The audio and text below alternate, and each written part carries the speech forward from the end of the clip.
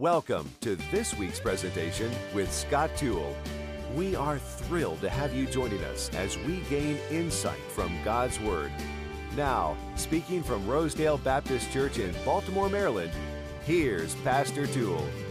We're glad that you're here, glad that you're a part of the service. We are shifting to Revelation, if you'll turn there, 21, and then also, by way of introduction, John chapter 14. Revelation 21, verse 1, "And I saw a new heaven and a new earth, for the first heaven and the first earth are passed away."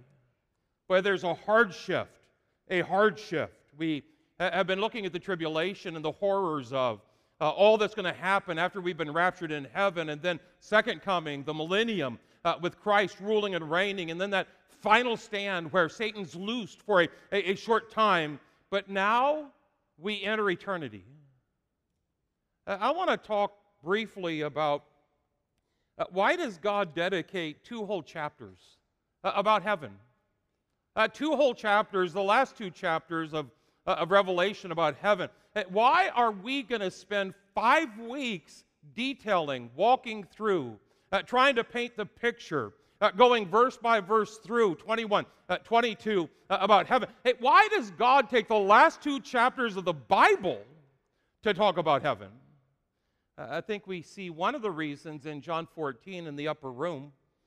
No doubt the disciples were deeply distressed, definitely disturbed, for there in that upper room, Jesus began to really make it real for them, detail all that was going to happen on the cross, his passion, the crucifixion, not just telling them the details, but also illustrating to them with the broken bread and the poured juice, and he describes the horrors of that final hour, and then not just that fear or that fatality, but then he turns and says, one of you here is going to betray me.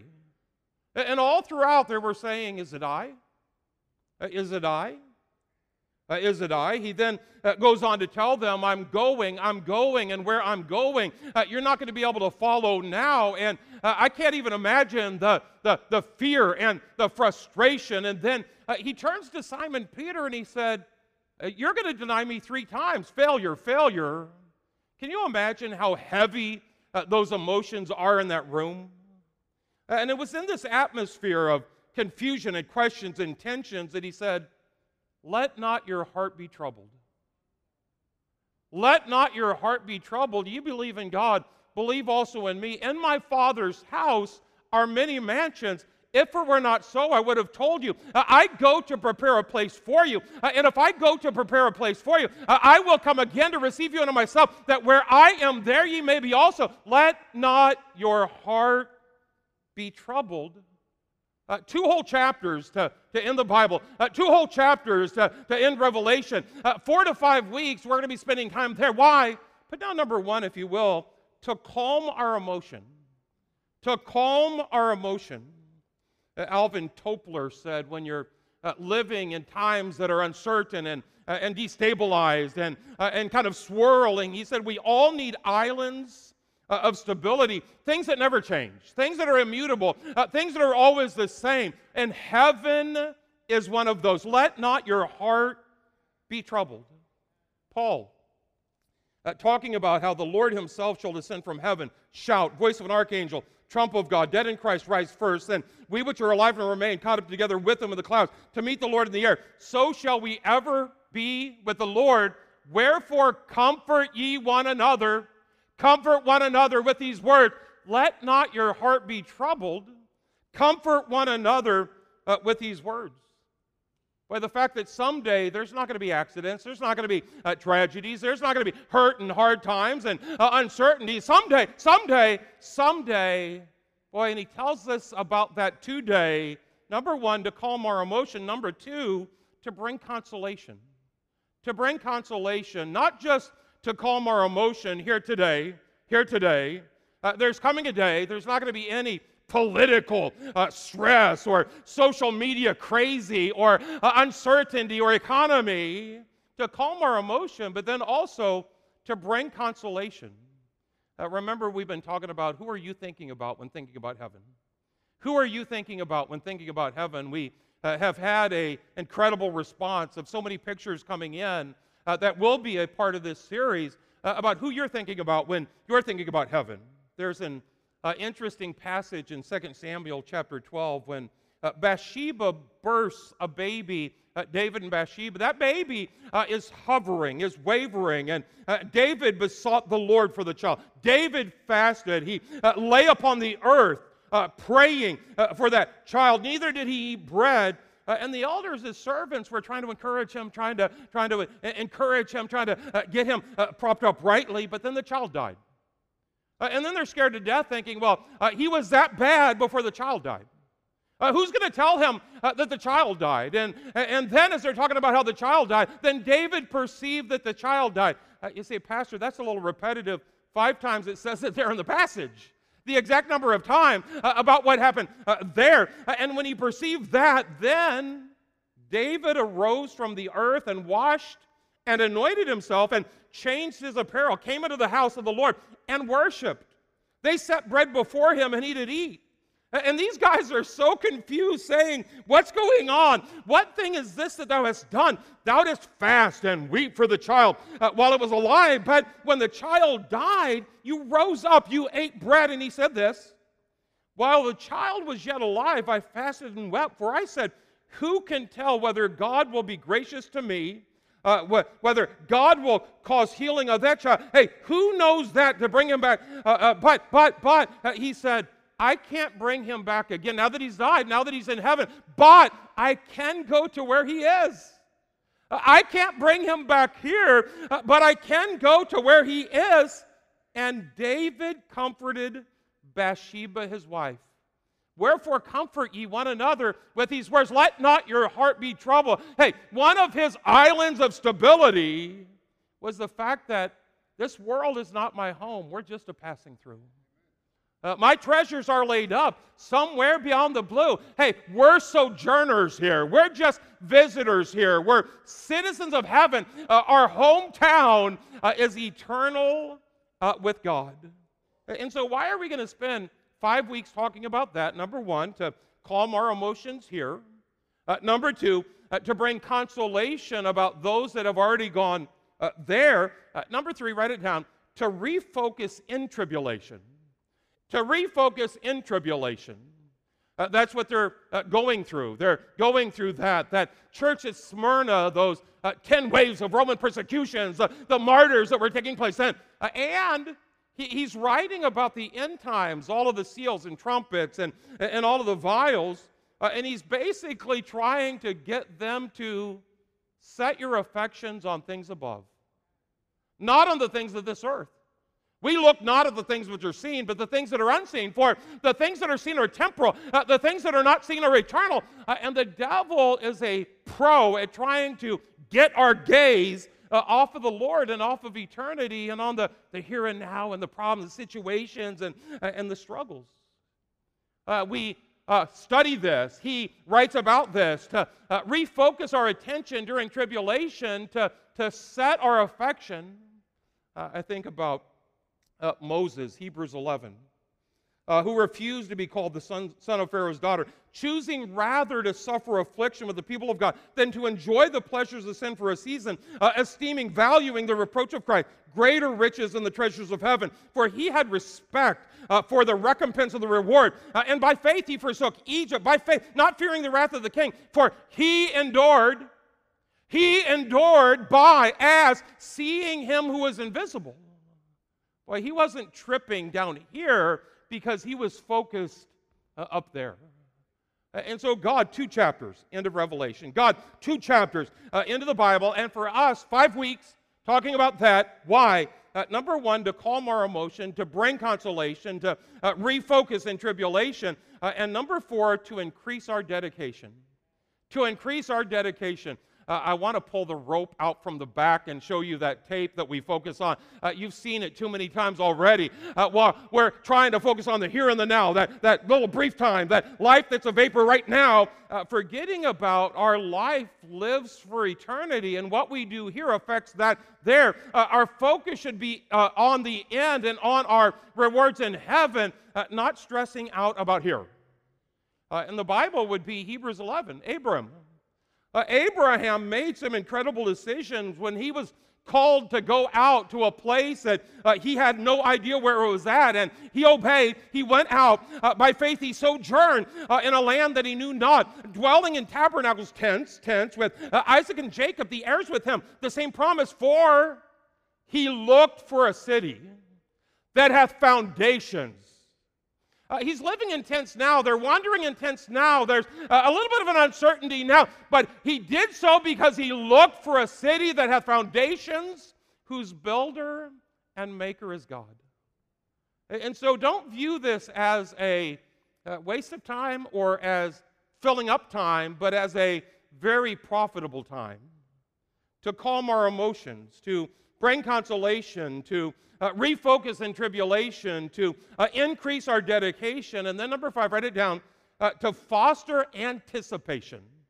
To foster anticipation. Half of the enjoyment of going on vacation is planning your vacation. Has anyone realized that yet? As soon as we know, okay, we're going to take a week or 3 days, we're going to go here, one of the first things we do is we Google top 10 things to see there. Anybody else do that besides me? Top 10 places to visit there. And even before we get there, we start enjoying there because we're anticipating there. Well, in the same way, God's given us the top 10 things to see in heaven. In fact, put down underneath that, notice first our walk through heaven, or our overview of heaven, either one, whatever you want to put, our walk through heaven. Let's take kind of an overview of heaven. Let's start fostering anticipation. Let's start planning now for what that vacation is going to be like for all of eternity. Number 1, there's mansions. There's mansions. John 14. In my Father's house are many mansions. It's our eternal home, 2 Corinthians 5. For we know that if our earthly house, these tents, these tabernacles were dissolved, we have a building of God, and house not made with hands, eternal in heaven. You don't have to repaint. You don't have to add on. It doesn't devalue. It doesn't depreciate. It fades not away. And by the way, my mom lived in a tiny house in Orlando, Florida. She lived in an RV the other 6 months out of the year in that glider port there in Houston. But today, she's not living in a tiny house. She's not living in an RV. Hey, she's living in a mansion. Our overview. Our walk through heaven, there's mansions. It's our eternal home. It's a place of rest, Job 3. A place of fullness of joy, pleasures forevermore, Psalm 16. Eternal satisfaction, Psalm 17. Where we'll never hunger, we'll never thirst, Isaiah 49. Of rewards, Matthew 5. Where we do lay up treasures, Matthew 6. And eternal life, Matthew 25. No crime, Luke 12. A place of paradise, Luke 23. Ephesians says it's an inheritance of the riches of His glory. It's our inheritance that we don't deserve, of the riches of His glory. By the way, I love the verse in Ephesians 2 where it says that in ages to come, for all eternity, that in ages to come He might show the exceeding riches of His grace and kindness toward us. Boy, what a great place. What a heavenly place, heaven. Revelation, no pain, death, heartache, sorrow, mourning. God shall wipe all tears from their eyes. Verse 3 says, no more loneliness. Verse 1 says, no storms, no poverty. In fact, there's no church buildings there. There's no temple there, for the Lord God Almighty and the Lamb are the temple of it. There's no need of the sun there, for the glory of God does lighten it. The Lamb is the light thereof. Boy, that's where our loved ones are at. Where our walk through heaven. Our overview of heaven. Boy, what a great scenic view of heaven. So many times we detach. Boy, what a great place. We detach from that our loved ones that have passed, But put down number 2, if you will, our walkthrough or our overview or our scenic view of heaven is only, number two, a partial view. At best, it's a partial view of heaven. 1 Corinthians 13, for now we see through a glass darkly, but then face to face. Now we know in part, then shall we know even as we are known.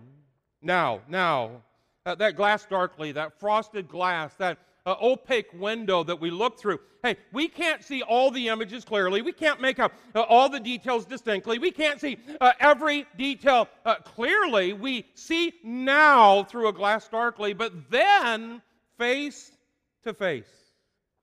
We can see well enough to know there's something on the other side. There's joy on the other side. There's life on the other side. There's heaven on the other side. But understand, no matter how many details we give here, no matter how many verses we read here, no matter how many songs we sing here, boy, now we see through a glass darkly. It's almost like the glass, the windows that we put in that sharpens it up. I'm glad that we take care of the church, the building that God has given us. But you're not going to be able to see through that whole thing, but you will see shapes and image shadows. You'll be able to see enough, especially when it's backlit. And by the way, that frosted glass in heaven is absolutely backlit by the glory of God.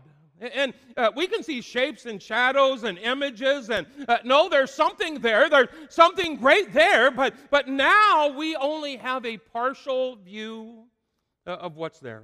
Vague shadows, distorted images. No matter how real we paint it, we can't paint it real enough. I think about what Paul said in 2 Corinthians chapter 12 when he said, I've seen it and I can't describe it. I've seen it, I'm not going to write a book about it. I've seen it and they're unspeakable words that I would even use for it. Hey, I've seen it, but it's so far beyond.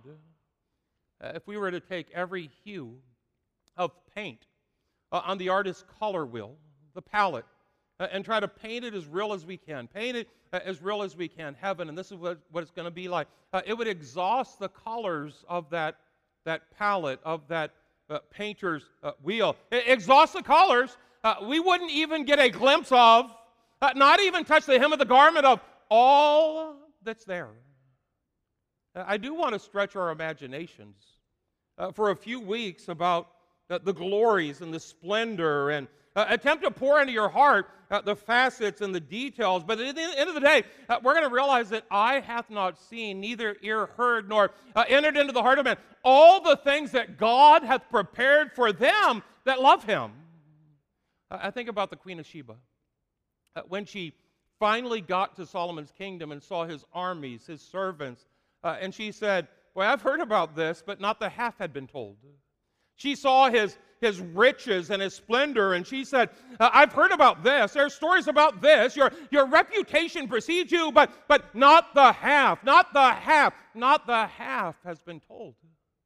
And we're going to take 5 weeks, but if we took 50 weeks, if we took 5 years, if we took the rest of our life, when we get there, we'd say, I heard about it, but not the half.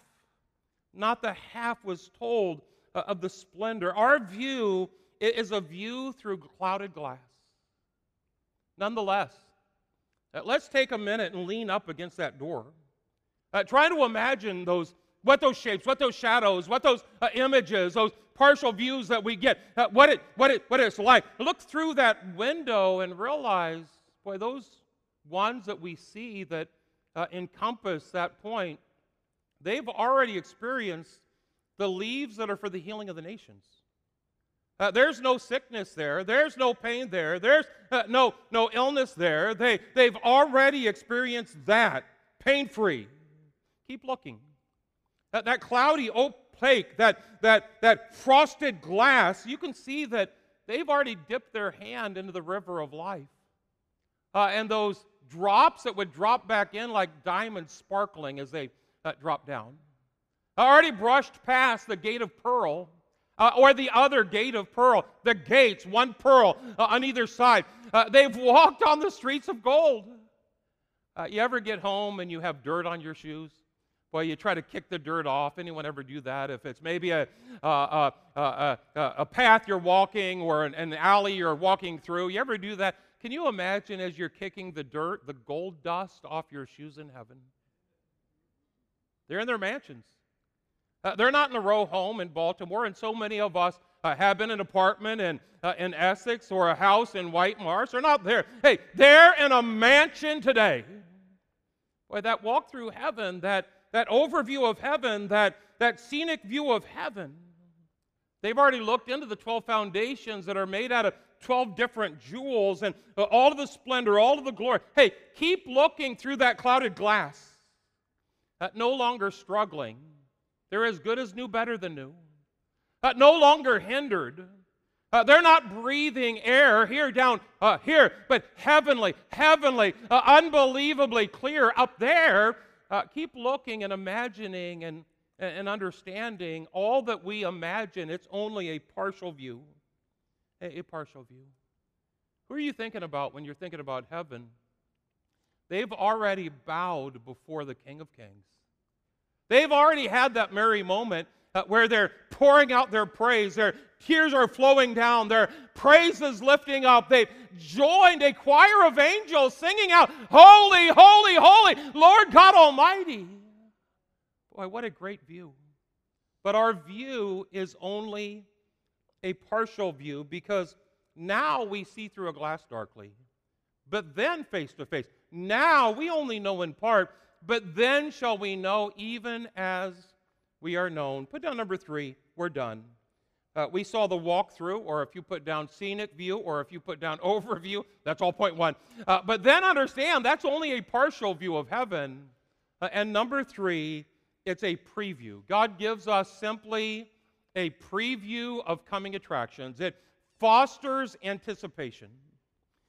One of the things, movies, the big screen, when you get that thing of popcorn, butter all over it, and you don't want to go when the movie just starts. You want to go ahead of the movie. You see the coming attractions.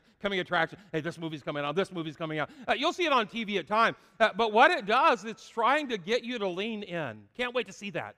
Wait, put that on my calendar. I want to make sure that I'm a part of watching that, and I'm excited about that. And so, in the same way, God has given us enough glimpses, enough details, enough partial views, enough scenic views, overviews of heaven. Boy, I can't wait. I absolutely can't wait. By the way, some of his previews aren't just in Scripture, the Word of God, but you realize everything around us God created in 6 days. All things were made by Him. Without Him was not anything made that was made. All things were made by Him, 6 days. Without Him was not anything made that was made. And so if you want a preview of what it's going to be like there, hey, look around and see all of the sunsets, colors. God did that. God threw out the clouds that float through the vast expanse of our sky. God did that. Placed every feather on every bird, painted every petal on every rose, chiseled every peak in the Rocky Mountains, sprinkled every lake in the Minnesotas, created the bear, invented the deer. He's the research and development department of every animal in every animal kingdom. Hey, God did that in 6 days, and God's been creating heaven for us for thousands of years. How much more infinitely beautiful is heaven going to be? God's been preparing that place. He's been building that place. We can't even begin to imagine. So the preview, look around us and you'll see the beauty of heaven because it's infinitely more beautiful than this. But then, look above us. Look above us, you'll see the wisdom and the genius and the majesty of heaven. As you look at the solar systems, you look at the stars, you see all of that. God putting the earth at the exact distance from a star for the temperatures and tilting it for 4 seasons. I'd love to get out of the last season. And God, just how He so incredibly made everything. There was a young girl that was looking up at the night sky, and she told her dad, she said, "Oh, Daddy, if the wrong side of heaven is so beautiful, how much more beautiful must the right side of heaven be?" If the wrong side of heaven, you look up and the stars and the galaxies and the quasars, everything, God made it all. 6 days is all. 6 days is all. If the wrong side is so beautiful, how much more beautiful must the right side of heaven be? Hey, look around us. you see the beauty. Look above us, you see the majesty. Look within us, and you'll see the genius that God, making all of our respiratory system, our circulatory system, the thousands of miles of blood vessels inside, the intricacies, the delicateness, strength of the human heart, optics of the eye, audio response of the ear. Hey, He did that in 6 days. He's been doing that for a lot longer than that. And so we're going to study, detail, talk about, shift into a verse by verse walkthrough for the next 4 weeks, talking about the details of heaven. And there's so many more reasons than what I just gave for that. So many more reasons than what I just gave for that. Why we focus on, set our affection on, why we seek those things which are above, why Abraham looked for a city and Moses endured by seeing, looking into Jesus, the author and finisher. Hey, why do we do that? There's so many reasons to do that. But understand, if you don't have assurance of that, I think about the end of that passage, John 14. Let not your heart be troubled. You believe in God, believe also in me. In my Father's house are many mansions. If it were not so, well, I'd be honest with you. I would have told you, I go to prepare a place for you. And if I go to prepare a place for you, I will come again to receive you unto myself, that where I am, there you may be also, and whither I go you know. The way you know. Thomas said, hold on, wait a second. You're losing me. I'm having a hard time keeping up. He said, Lord, we know not whither thou goest. How can we know the way? And Jesus said unto him the great verse, I am the way. I am the way. There's only one way. I am the way, the truth, and the life. No man cometh to the Father but by me. It's an exclusive way because there's only one way. There's not many ways. God gave us one way, but understand it's also an inclusive way because whosoever will may come. Whosoever will may come. Whosoever shall call upon the name of the Lord shall be saved. The Straits of Gibraltar that connects the Atlantic with the Mediterranean Sea. On either side there's two mountains, and they were known as the Pillars of Hercules. There was also two pillars that are on either side. In Greek mythology, they would say that they guarded the edge of the world. And of course, we remember the flat earthers. They were around for a long time. And so you go past those, you fall off. You go past those, and on both of those pillars on either side bore the warning, no more beyond. No more beyond. And of course, in 1492, Christopher Columbus just shattered that belief. Shattered that, finding a new country, discovering Europe, leaning into now the Americas. And that explorer, when he died, they built a monument, and they have the words that say no more beyond. But there's a lion with his claw that is slashing through that first word, no, and now it says more beyond. There's more beyond. Aren't you glad there's more beyond? It's not just the here and now. It's not just the struggles and the hurts and the heartaches and the problems, the situations. And by the way, that's why we work so hard to get the gospel out, because there's more beyond. That's why we're willing to sacrifice, and we do faithfully gather, worship, serve, minister, because there's more beyond. And I sure hope by the end of this series, you'll not only agree that there's more beyond, you'll say, boy, it's going to be a great day. It's going to be a great day someday when we see all that's beyond. If you've never trusted Christ, we're going to have a prayer team at the end of the service that will answer any question you have. Take as much time as you need to show you that one way, the Lord Jesus Christ, the gospel, paving the way with His body, with His blood, paying the way. And that is today's message. We invite you to tune in next time with Scott Toole as he presents another message from Rosedale Baptist Church. For more information about today's presentation or about the ministries of Rosedale Baptist Church, go online to rosedalebaptist.org. That's rosedalebaptist.org. Join us again next time as we study the Bible chapter by chapter, verse by verse.